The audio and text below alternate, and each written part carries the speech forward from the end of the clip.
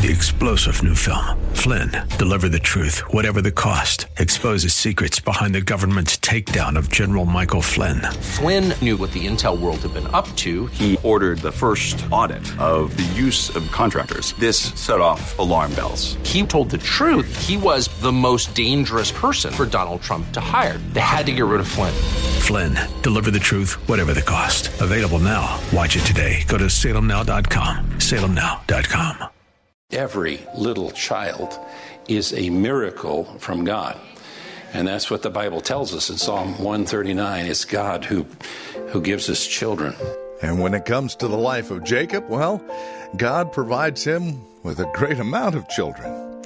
Welcome to today's broadcast of Study Verse by Verse with Pastor Leighton Sheely, the ministry of Church of the Highlands, right here in San Bruno.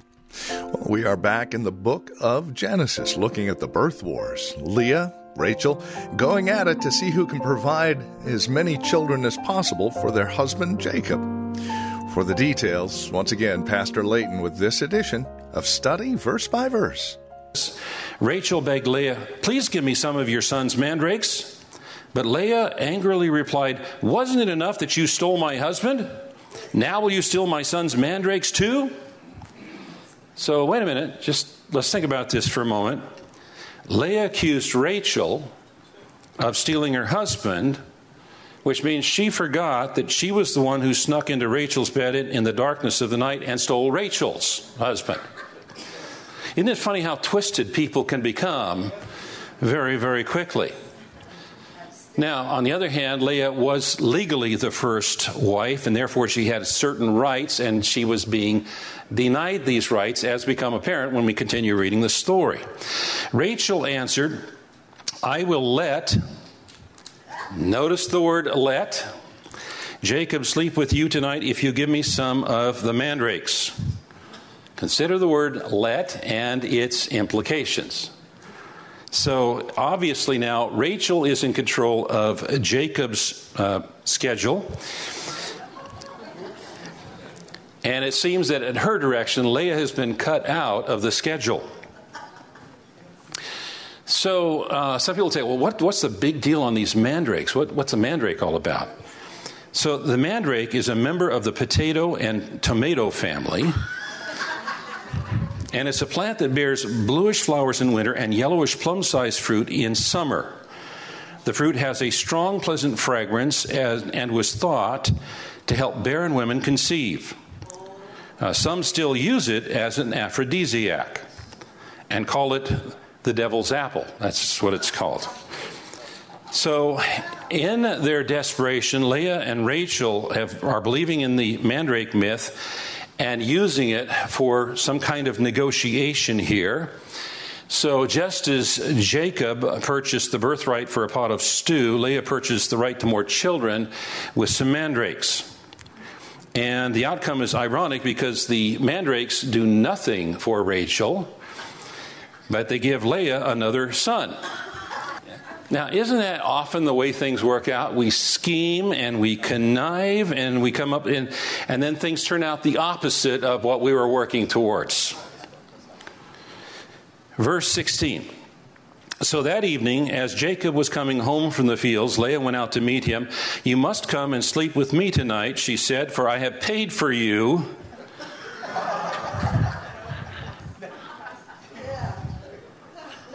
"With some mandrakes that my son found." So that night he slept with Leah. And God answered Leah's prayer. She became pregnant again and gave birth to a fifth son for Jacob. She named him Issachar, for she said, "God has rewarded me for giving my servant to my husband as a wife." Then Leah became pregnant again and gave birth to a sixth son for Jacob, and she named him Zebulon, for she said, "God has given me a good reward. Now my husband will treat me with respect." Not love, not attachment, but at least respect.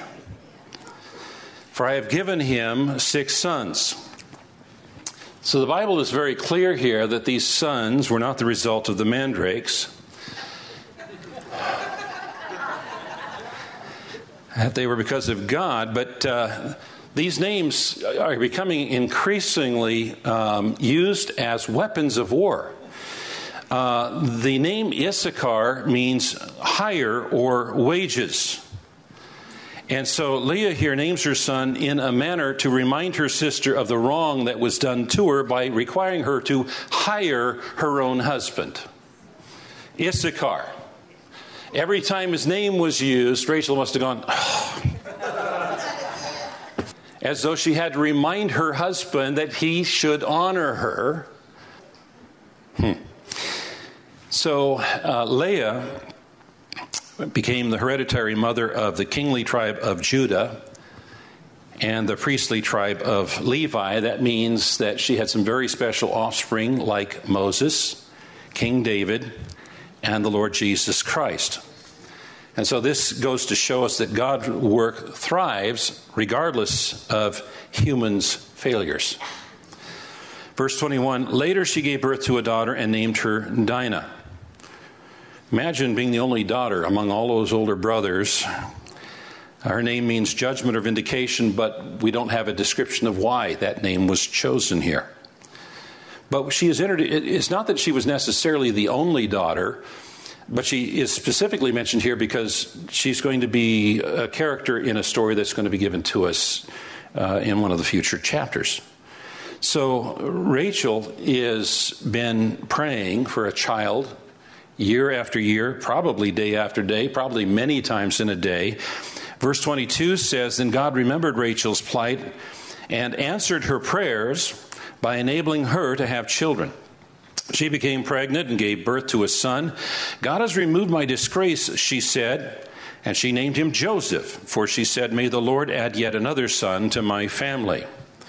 Now it says the Lord remembered Rachel. It doesn't mean he forgot Rachel. What it's talking about is that he specifically now comes to her aid. And the scripture again makes it clear that mandrakes have nothing to do with this pregnancy. It was God who answered her prayers. Remembered, listened, and opened are verbs that specifically underscore that this conception was a gift from God. You know, when I was younger, I was more stupid. I'm still stupid, but I'm less stupid than I was when I was younger. And I used to look on little children as little accidents.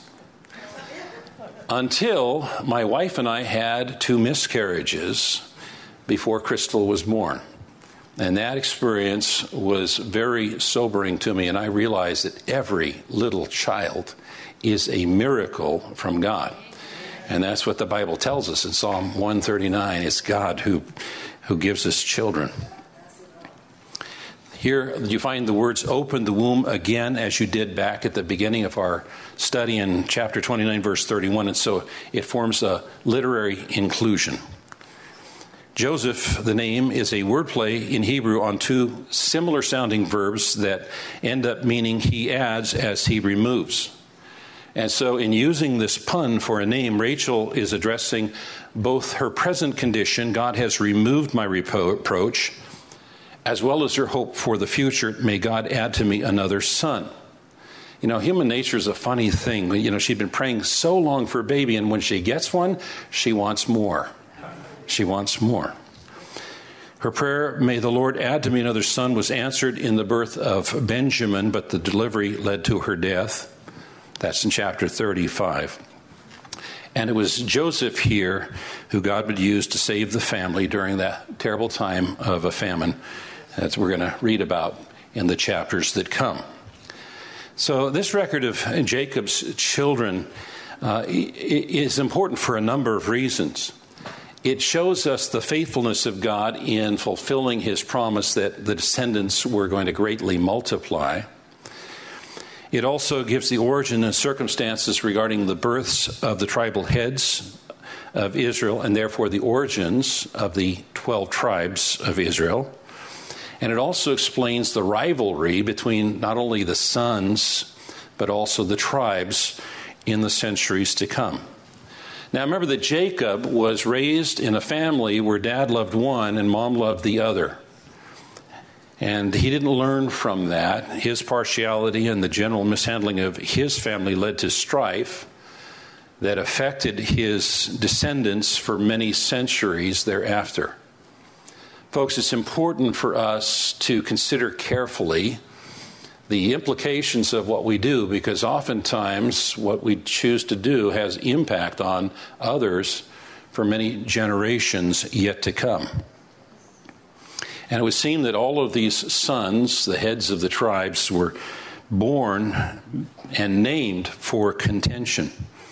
And this envy and strife is a terrible thing to be raised in. Believers should not envy, and there should not be strife, but rather trust God, that God's going to bring things about the right way at the right time.